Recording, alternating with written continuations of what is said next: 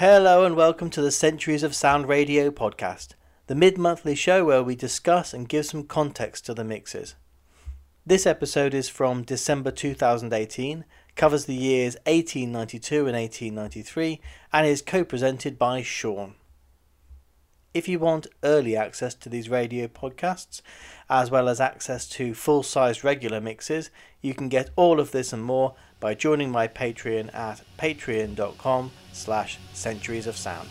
My lord and gentlemen, Centuries of Sound. this is selection for Night Alarm, played by Holding Military Band of New York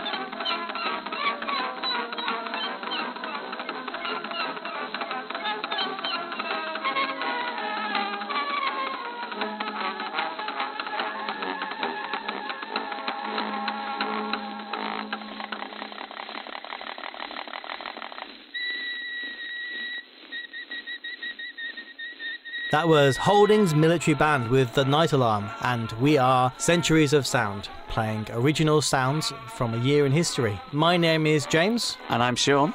And this week we are doing the years... Which years are we doing? 1892 to 1893.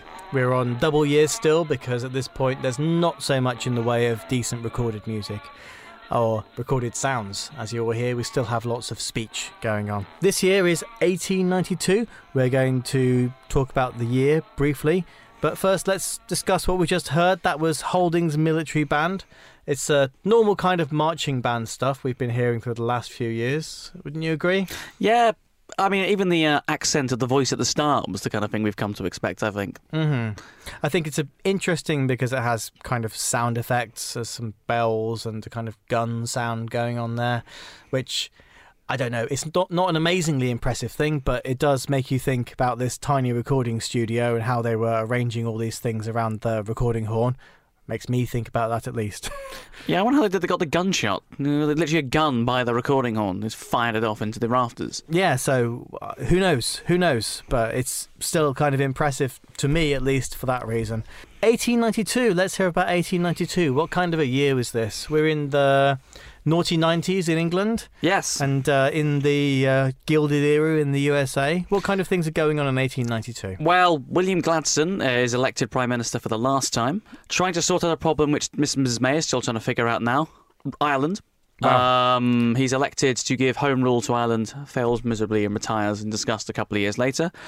More importantly, I would say, Everton plays their first game at Goodison Park. Why were they playing a game there? That wasn't their first game of all, was it? Well, you see, they were originally playing at Anfield, and from what I can tell, either they refused to pay the rent or the owner wanted to change the name of the team. They said no, they left, and an inferior team was placed to replace them. Don't know if I can agree with that part, obviously. What else is happening in 1892? Anything else? In America, they are undergoing another general election. Grover Cleveland, who we'll hear a bit about later, is re-elected in 1892. Let's skip America and England and go over to Russia. In the previous episode, we've been hearing about Julius Bloch. He's been recording the luminaries of the Russian classical music scene. Still alive. He's still alive. He's not alive now. No, and he's here tonight. He's not here tonight.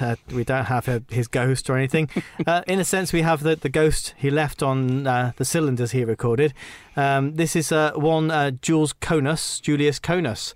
Julius Konus was a Russian violinist and composer of great fame, if you follow these things. And he was around for quite a while. This is his early days still. Following the Russian Revolution, he emigrated to France and played piano there. One of his sons, Boris, married the daughter of Rachmaninoff. So he was right up there with classical music royalty of the time. He eventually returned to Moscow in 1939, which is a very interesting time to return to Moscow. Yes, he really can pick his eras, can't he? I'm guessing that might have been the Nazi invasion of France that caused that to happen, very likely. And he died in Moscow in 1942, which is he lived to a reasonable age there, into his 60s.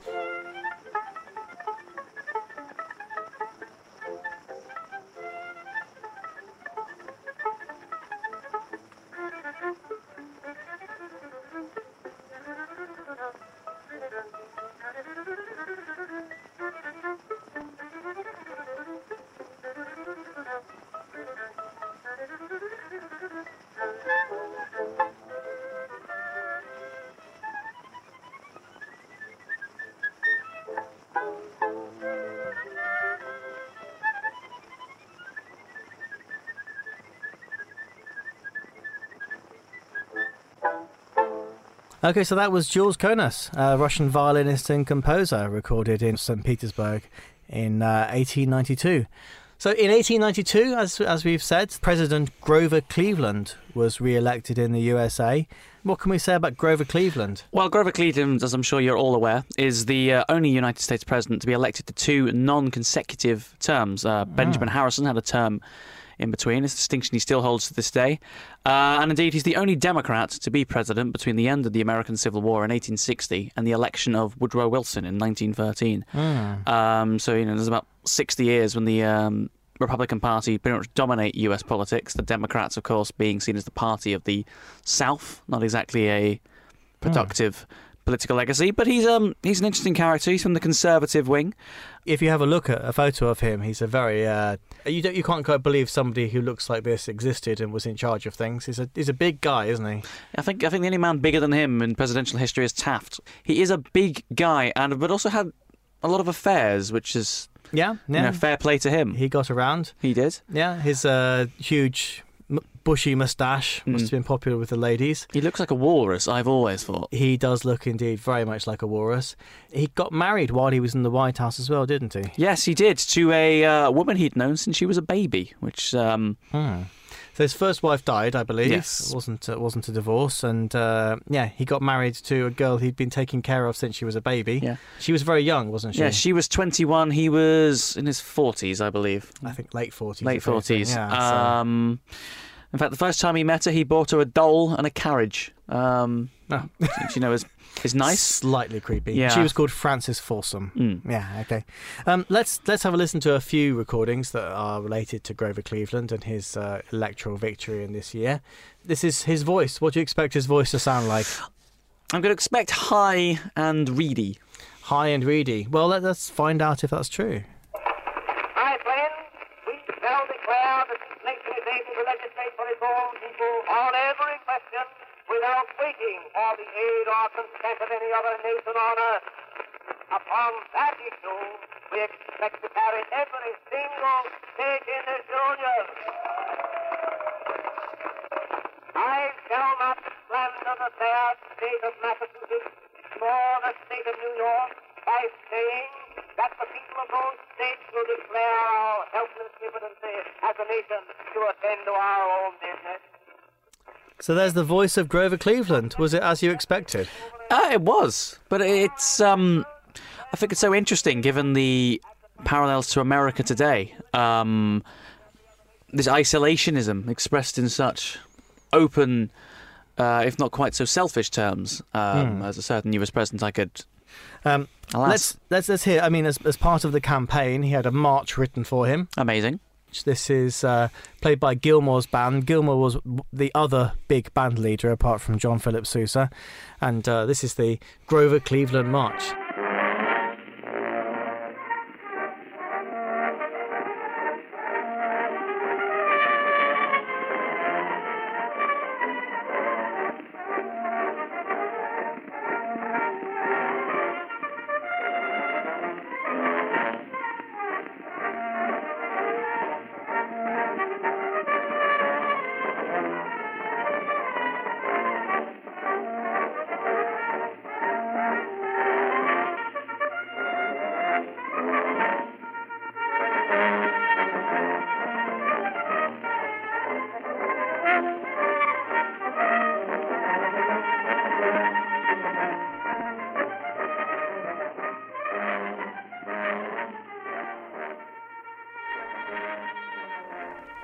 So a stirring march for Grover Cleveland there. It's a bit different to Things Can Only Get Better, isn't it? That's for certain. I think the same kind of general purpose, getting people feeling stirred and they're going out to the polls where they would go and vote. Unless, of course, they were black and lived in the south of the USA. Yeah. In which case they'd... not go out and vote. They'd not be encouraged to go out and vote. Like I said, Grover Cleveland, he was quite successful in winning re-election when he'd been forced out of office before. He wasn't so successful in that he presided over the Great Crash of 1893, which would put his party out of government for a generation. He was famous, of course, for his marriage to Frances Folsom, which we mentioned. Was that controversial at the time, him marrying such a young girl? I think people remarked upon it, but of course you've got to remember that people did tend to get married earlier. So I think it's less of a scandal than it was now. And of course, in his first presidential election, much was made of his having fathered an illegitimate child. So I suspect marrying a young woman of 21 was probably less of a scandal than I don't know. Maybe people thought it romantic in some way. He was 49 and she was 21. And from his photo, he doesn't look 49. He looks 60 if a day. So this is some comedy. This is a comedy cylinder that somebody recorded. It's unknown who recorded this. It's officially labelled as unknown, but it's suspected to have been a comedian called Russell Hunting. A special dispatch from our War Department. Washington, D.C., June 3rd, 1892. To the Associated Press. Last evening, as the pretty little clipper, Frances Folsom, was cruising about, she was observed by the government ram Grover Cleveland, which immediately hove down upon her with the intention of boarding her. The Frances, seeing there was no way of avoiding the encounter, luckily lay to, threw her stern into position, and barred poles for action. The Grover managed to strike the Frances with two balls between wind and water, intending thereby to impede the action of her pump. As he bore down upon her, the Grover's polished ram struck the Frances at the waterline, penetrating her interior to a considerable depth. Although somewhat at a disadvantage, the Frances kept up a spirited opposition until the long palm of the Grover was discharged, which virtually put an end to the contest, as he immediately threw off, somewhat disabled, not as far left standing. It was at first thought that the Frances was uninjured, but upon close examination it was found that there were two holes in her bottom, and at an early hour this morning she was pumping water. So there we go. That's Boarding the Folsom by Russell Hunting, probably. Made my eyes water. Yeah. Nothing explicitly rude there, of course. It's not quite 9 o'clock yet in the evening. But yeah, that was a comedy record that was released. Obviously, that was not considered appropriate at the time for most households. What's your first impression of Russell Hunting's comedy record there? I'm not quite sure what to make of that, to be honest. It was... Naval metaphors are always great for any kind of relationship observations you wish to make. It's been thought through quite well, you have to admit. And innuendo done quite efficiently, I would say. Okay, so to move on to something a little more dignified, let's have a listen to a bit of clarinet from William Toussaint. Clarinet was a important instrument at this time, and there are many recordings of clarinet around this time. William Toussaint was one of the first, and it's a surprising piece. Let's have a listen to that.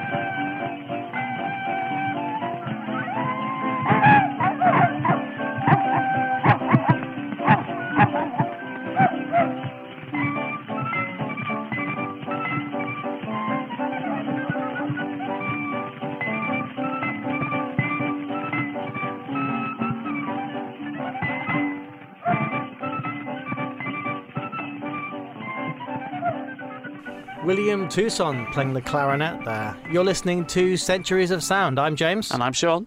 And we're listening to the music of 1892.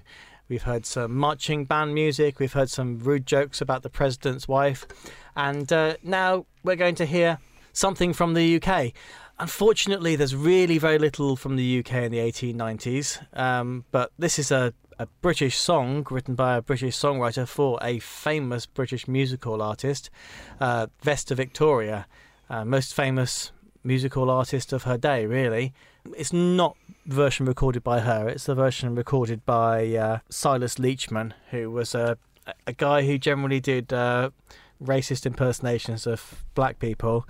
In this case, he's not. He's just singing this song. It's a song that you might have heard of. It's Daddy Wouldn't Buy Me a Bow Wow. You've heard of that song, of course? I've heard of that song before. My mum used to sing it to me before I went to bed. Okay. It's compared to some of the things we've had today, it's a very family-friendly song. You would think so. There are rumours that the Bow Wow in the name had a double meaning at the time. Musical was a very bawdy kind of entertainment. We can have a listen to it and see if you change your mind about it.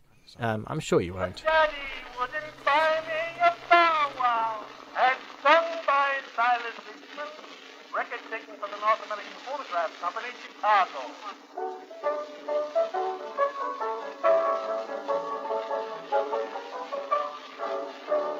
I love my little pet, I do, with soft black silky hair. It goes with me to school each day and sits upon a chair. When teacher says, why do you bring that little pet of yours? I tell her that I bring my cat along with me because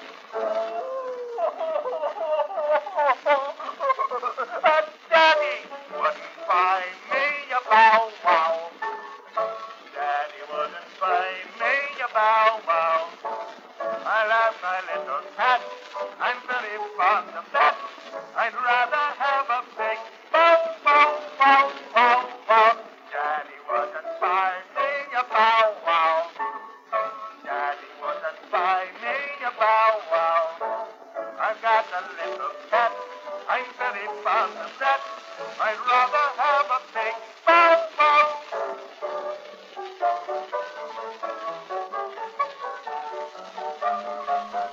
A slightly odd recording of Daddy Wouldn't Buy Me a Bow Wow by Silas Leachman, who's not a 5-year-old girl. Perhaps mercifully. Yeah, it does sound odd coming from him.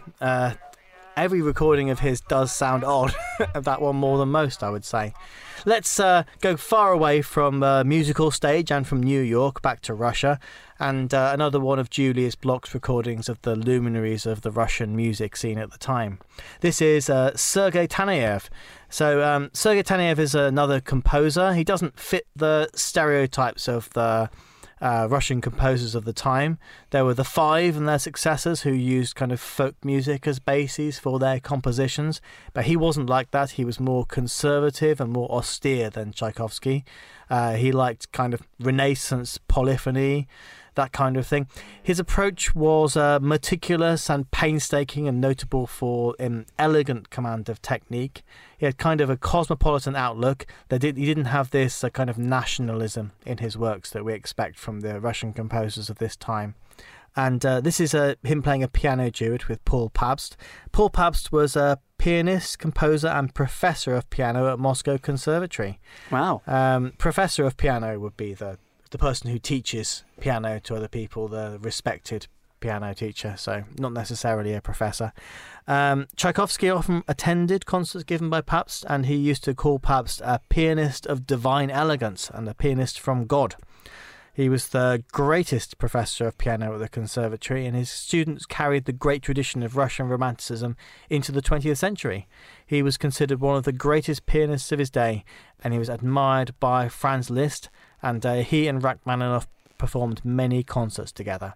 So this is Taneyev and Paul Pabst together playing a piano duet. So I feel very privileged to be able to hear this cylinder that was lost for so many years of these two people together.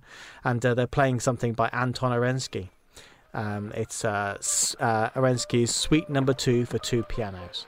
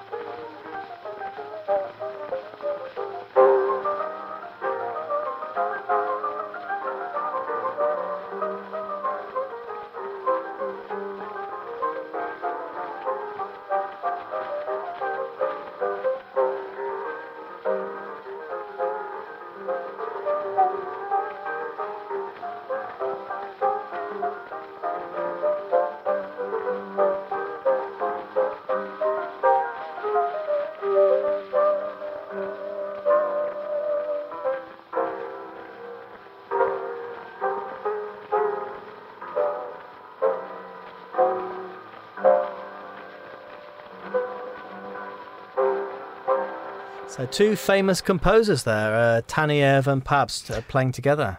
Yeah, I thought it was very interesting, the fact that these are two Russian composers. The composition is titled in French. That's as we've seen before. The lingua franca of its day was French, and especially Russians. They would like to title things in French and use French words in conversation. So we see a lot of French from Russia at this time, not much from France, because they don't seem to be recording many cylinders quite yet. Okay, let's go back over to America. A famous name of his day, an old man at this point, is Walt Whitman. What can you tell us about Walt Whitman? Walt Whitman is considered one of the greatest poets of his generation. He actually dies in 1892, so this is his swan song. His poetry is famous for its sensuality, including Leaves of Grass, which is considered so sexual that some people wanted to ban it.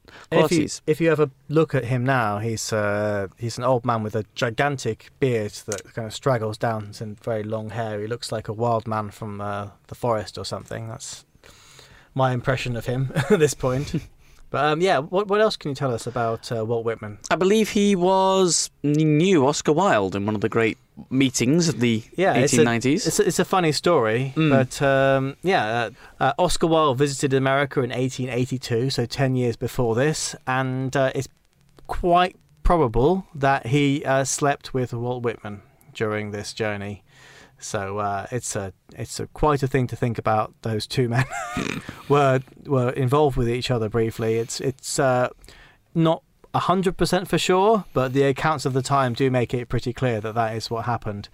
And we can believe it of Oscar Wilde, put it that way. We can believe it of both of them for sure.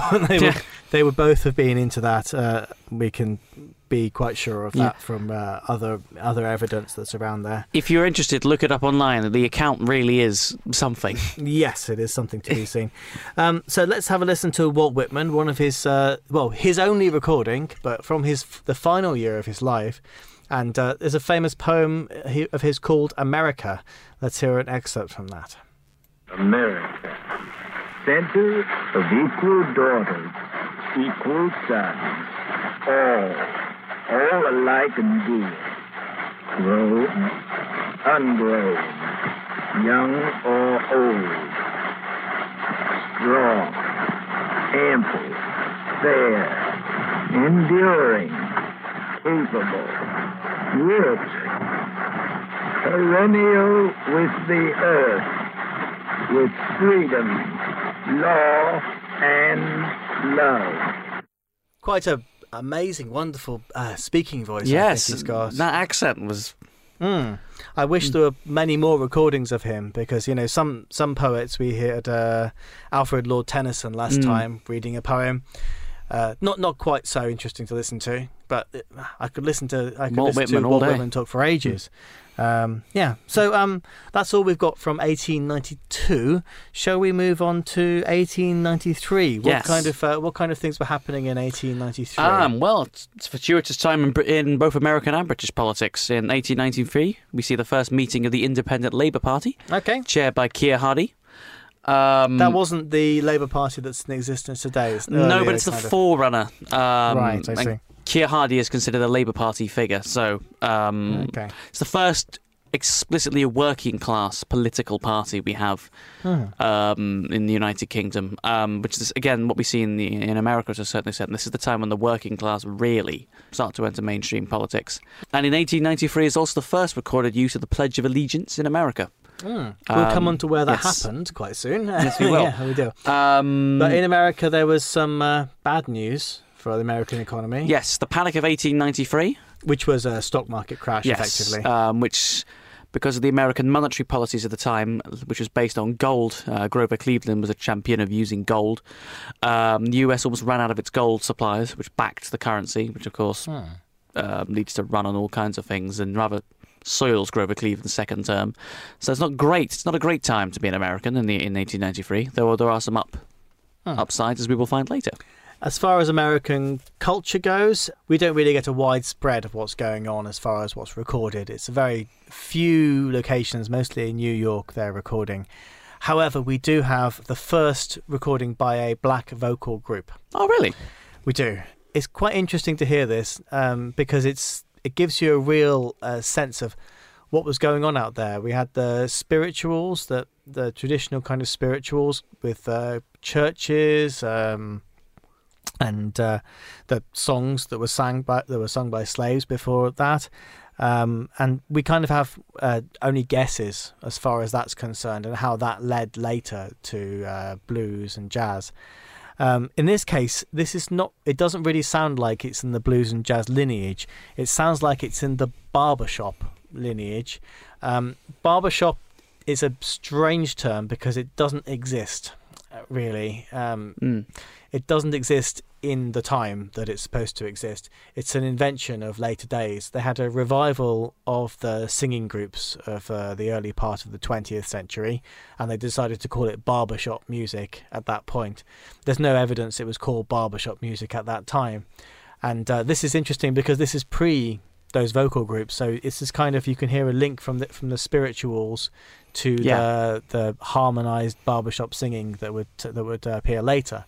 And the lyrics to this, I think maybe they do deal in kind of racial stereotypes slightly, but it's a black vocal group singing it does feel more acceptable and more understandable and better in that sense that they're singing this. So this is the Unique Quartet. They were unique because they were the only black singing group around, and the song is called Mama's Black Baby Boy. I stole all the lasses from off of the shelf. I'm a mama's black baby boy. I spilled all that sweetness all over myself.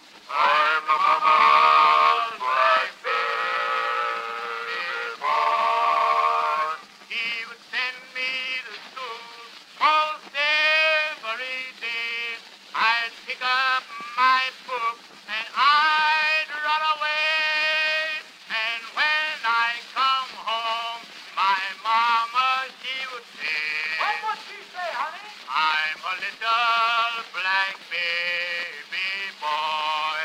I'm a mama baby boy. I'm a mama baby boy. All day, down to Christmas, and I'm a mama baby boy. She gave me 10 cents to buy me some gum. I'm a mama's black baby boy. I stepped in a saloon and I bought me some rum. I'm a mama's black baby boy. I staggered and stumbled all over the place, and the mud hit it splatter all into my face, and the people all say I was a disgrace. I'm a mama's black baby boy. I'm a mama's baby boy. I'm a mama's baby boy. All day, down to Christmas, and I'm a mama's baby boy. I'm a mama's baby boy. I'm a mama's baby boy.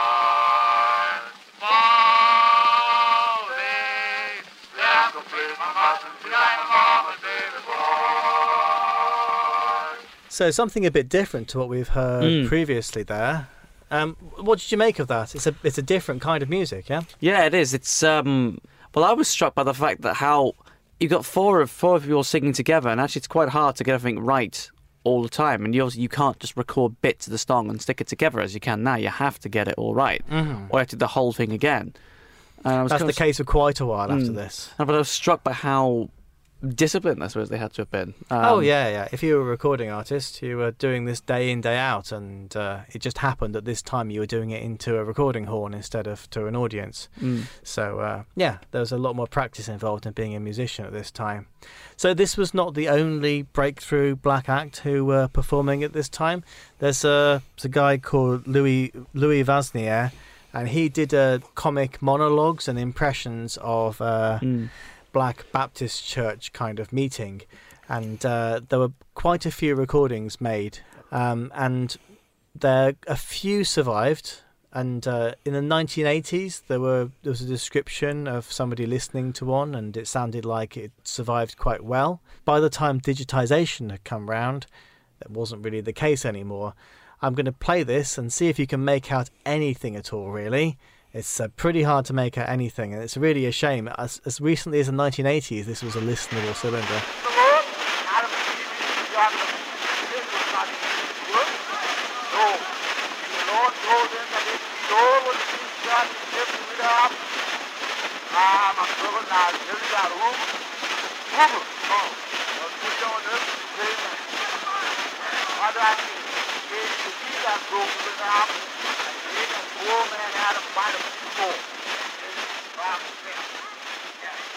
So that's all that remains of his recording career, and it's really a shame. I'd like to hear what that was. The reason that this has been recovered as much as it has been, there's a book called Lost Sounds, Blacks and the Birth of the Recording Industry. It's a really excellent book, and they put together a compilation CD that goes with it. Not just a shame that that's disappeared. More than 99% of recordings from this time have disappeared forever. We're getting a random almost selection of recordings that have managed to survive. Some recordings survived because people really took care of them, like the Russian recordings. From the other ones, it seems just a random selection that's managed to make its way through to today. Let's have some more of the popular music of its time. This is the 23rd Regiment Band of New York. Of course, we have quite a lot of marching band music. This one is a bit different, so it's a little bit of variety in our marching band music. I'm not a huge marching band fan. I'm sure you're not either. I think it's interesting. We were saying earlier how it's all from New York. It is all from New York. That's where the recording studio was. It's such a small business at this time that it's not really worth Sending someone. Yeah. Not really worth recording elsewhere. So they just record what they can in their office in New York, the Edison offices, and then that's it. I don't need to do any more. This is the 23rd Regiment Band of New York then.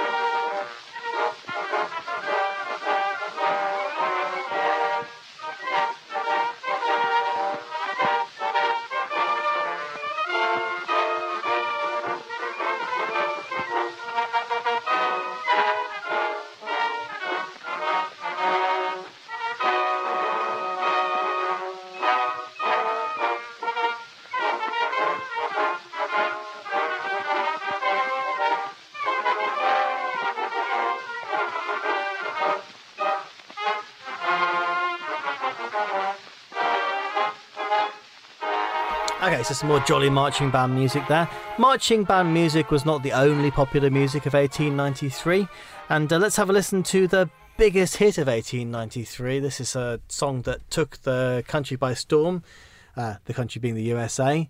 It's not as catchy as it should be for a huge hit, but this is apparently what they were all whistling in the streets and singing to each other. It's called After the Ball. And it really gives you a feeling of how ragtime really needs to come and sweep this stuff away, as far as I'm concerned. And it's performed by George J. Gaskin, who a singer who loved to perform these kind of maudlin ballads, which were so popular at the time. After the Ball, sung by Mr. George J. Gaskin.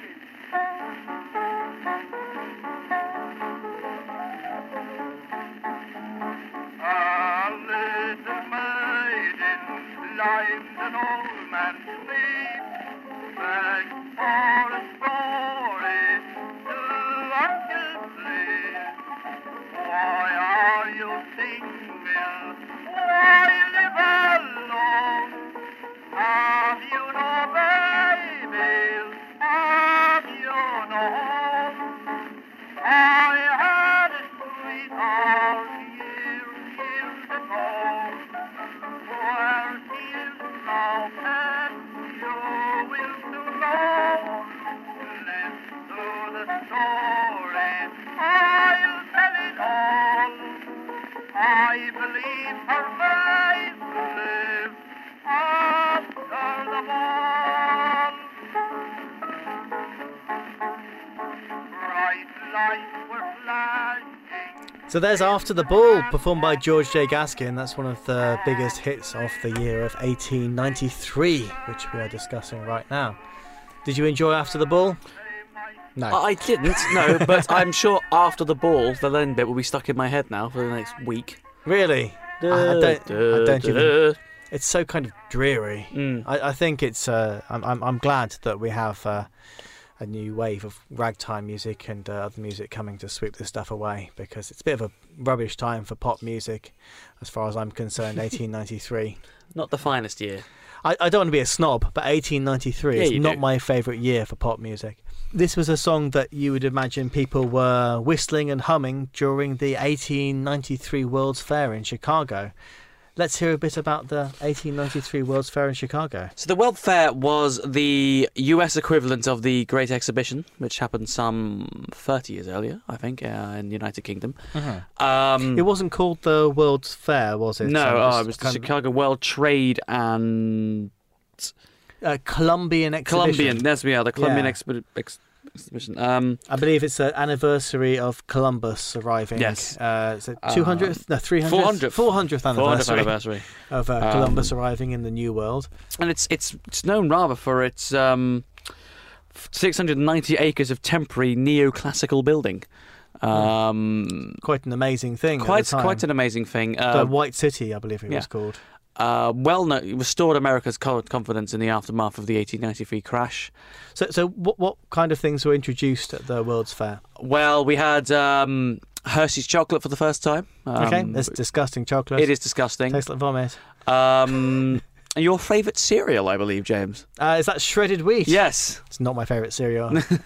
It tastes like old straw. I had AC Electricity, was used to light up the place, I believe. Yes. We had Buffalo Bill's Wild West show, fixing the image of the Wild West. Yep.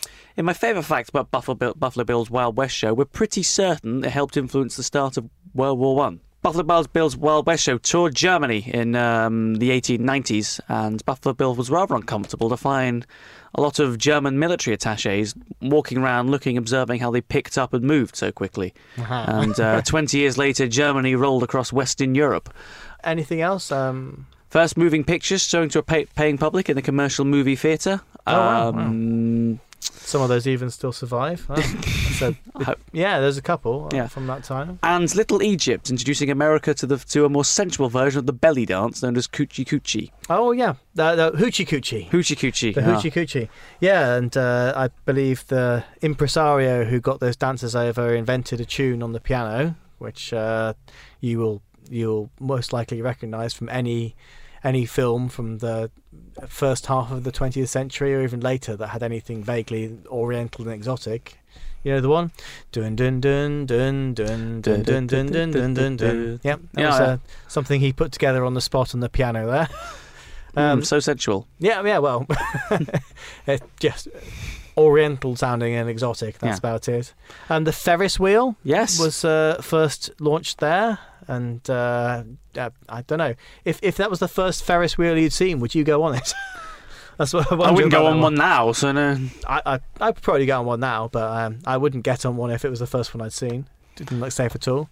Anything else? Apparently, Ragtime, which is going to come up in later years, had its first large-scale public exposure. Possibly. It's kind of a theory, but yeah, Scott Joplin was there, so that could have been the case. The Pledge of Allegiance. Yeah. Yes, we mentioned that earlier. So the Pledge of Allegiance, I'm one nation under God, was first performed in 1893. It's meant to just mark the 400 years of Columbus's landing in America, but it's been the litmus test of patriotism ever since in America. And some other products: Juicy Fruit Gum, yum, and Quaker Oats, Cream of Wheat. That's not a popular thing in the UK, but I believe that is still popular in America. A beer won the award for the best beer, and it got the Blue Ribbon Award, so it was renamed the Pabst Blue Ribbon, or PBR, America's best beer, which I think American listeners might be surprised that Pabst Blue Ribbon was voted the best beer. It's not got a reputation as being the best beer in the country. It's all right. Have you tried PBR? I have not. I must confess. Other beers are available. It's apparently a beer for hipsters in America. I don't know if that's still the case. I think it's a really cheap beer, so it's kind of explains why hipsters like it. It's an ironic beer or something like that. Anyway, it was invented there. And of course aside from printing of books in Braille and this third rail for elevated trains and automatic dishwashers, we have another great innovation.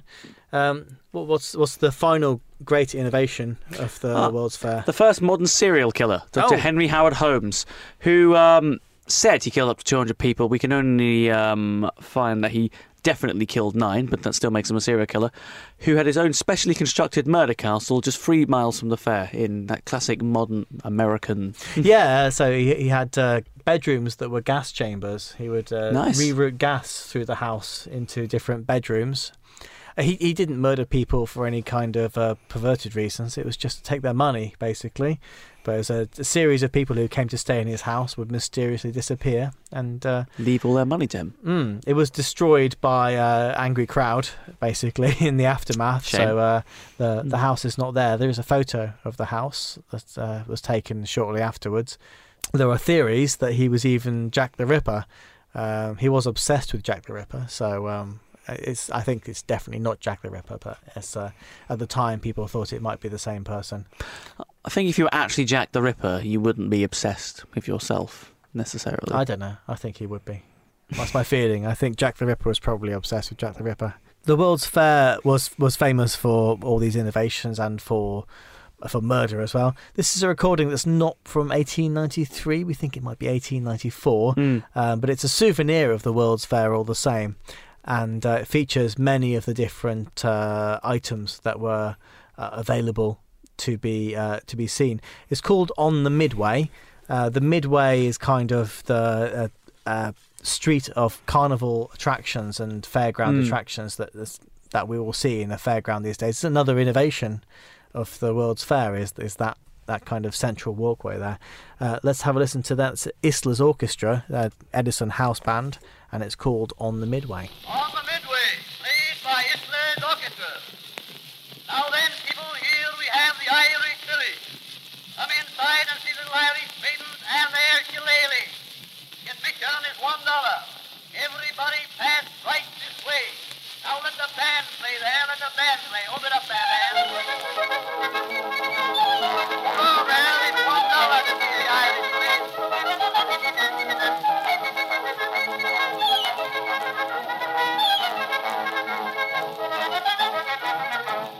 Now then, people, here we have the German village. Get a good glass of beer and a sandwich here for $1. Step right inside and see the German village. And let the band spieler.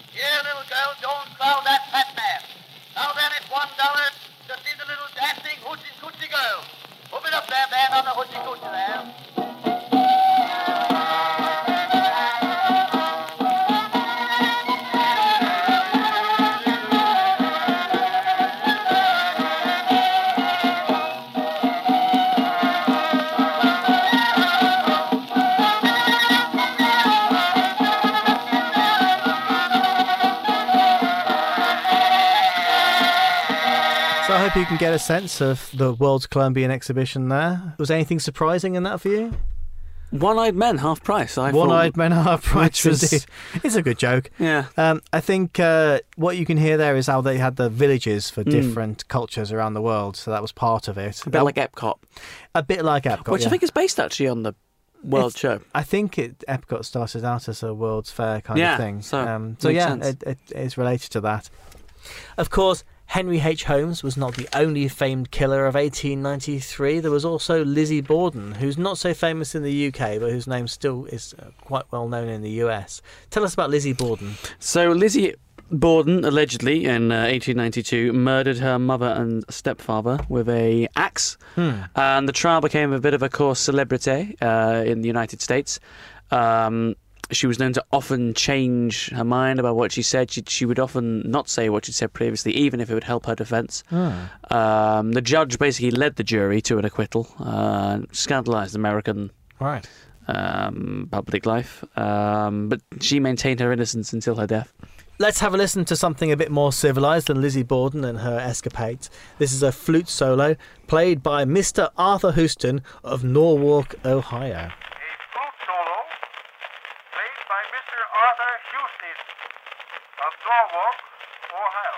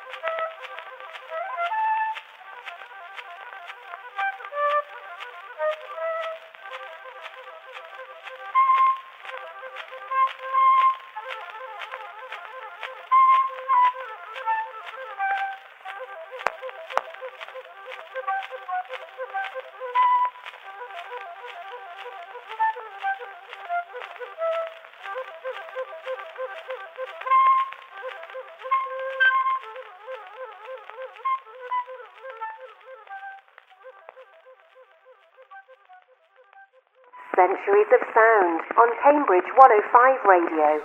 So let's just have a discussion of the literary scene in the UK. Are there any interesting books published in 1893? Yes, Diary of a Nobody, wrote by the brothers George and Whedon Grossmith, which is two fantastic names. It's a satire of lower middle class aspirations. It's never been out of print since. I do recommend reading it. It is a fantastic novel. It's a very funny book. It's kind of a proto Adrian Mole. I would say it's proto Adrian Mole, although he's a semi-successful middle-class clerk rather than a teenage boy in the Midlands. It's still a funny book. I'd say even all this time later, it's still a funny book. So who were George and Whedon Grossmith? So they were both creators and actors in comedic opera. George Grossmith acted in a lot of Gilbert and Sullivan. Operas, if you remember them from last time. Oh yes. Originated a lot of the roles. Was in Pirates of Penzance and HMS Pinafore. Okay. Well, let's hear a bit of Gilbert and Sullivan. Yes. This is not not a British recording because we don't have so many of them at this point. But this is Edward M. Favour, Edward M. Favour, as he seems to call himself, with the Commodore song. There are many things essential to make a Commodore, for a Commodore's the pride of all the nation. And of these same essentials I will mention but a score that it takes to make this triumph of creation. You will notice I'm the figure of Apollo Belvedere. You will notice I'm the hotel of a noble British peer. You will notice something noble in my general personnel. You will notice I'm the greatest of a perfect naval swell. Pride of all the Navy, there's no one can compare with my appearance so majestic, my exclusive naval air. You'll notice I'm a beau ideal for ladies to adore. I'm simply a nonpareil, a perfect Commodore. You've been listening to Centuries of Sound on Cambridge 105 Radio. I've been James. And I've been Sean. If you want to find out more about Centuries of Sound, we have a website as well. It's at www.centuriesofsound.com. If you want to contact us with your comments, your concerns, or any suggestions of music that you'd like to be included in future episodes, which will be the later years of the 1890s and into the 1900s, you can contact us at centuriesofsoundmail@gmail.com. That's centuriesofsoundmail@gmail.com. You can also find us on Twitter at centuries_sound, or on Facebook. If you search for Centuries of Sound, you should be able to find us.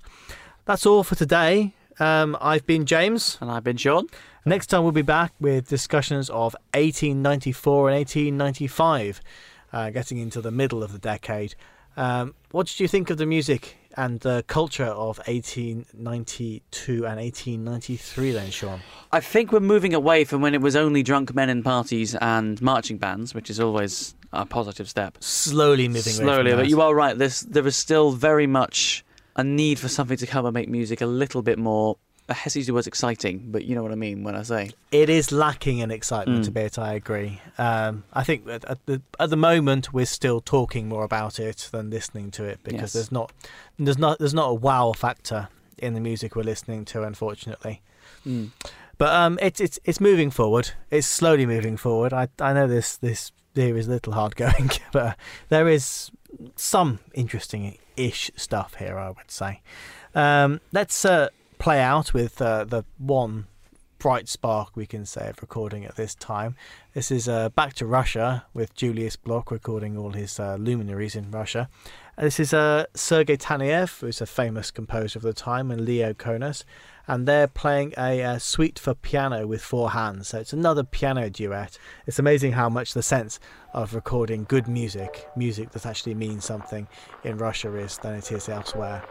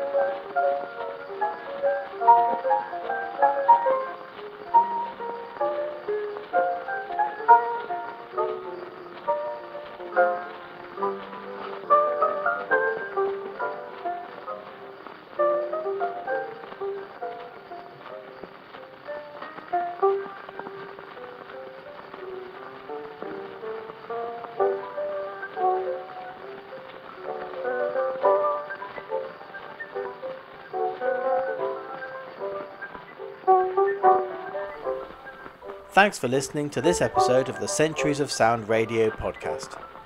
If you want early access to these radio podcasts, as well as access to full-size mixes, you can get all of this and more by joining my Patreon at patreon.com/centuriesofsound. If you want to help the show survive, please also tell a friend.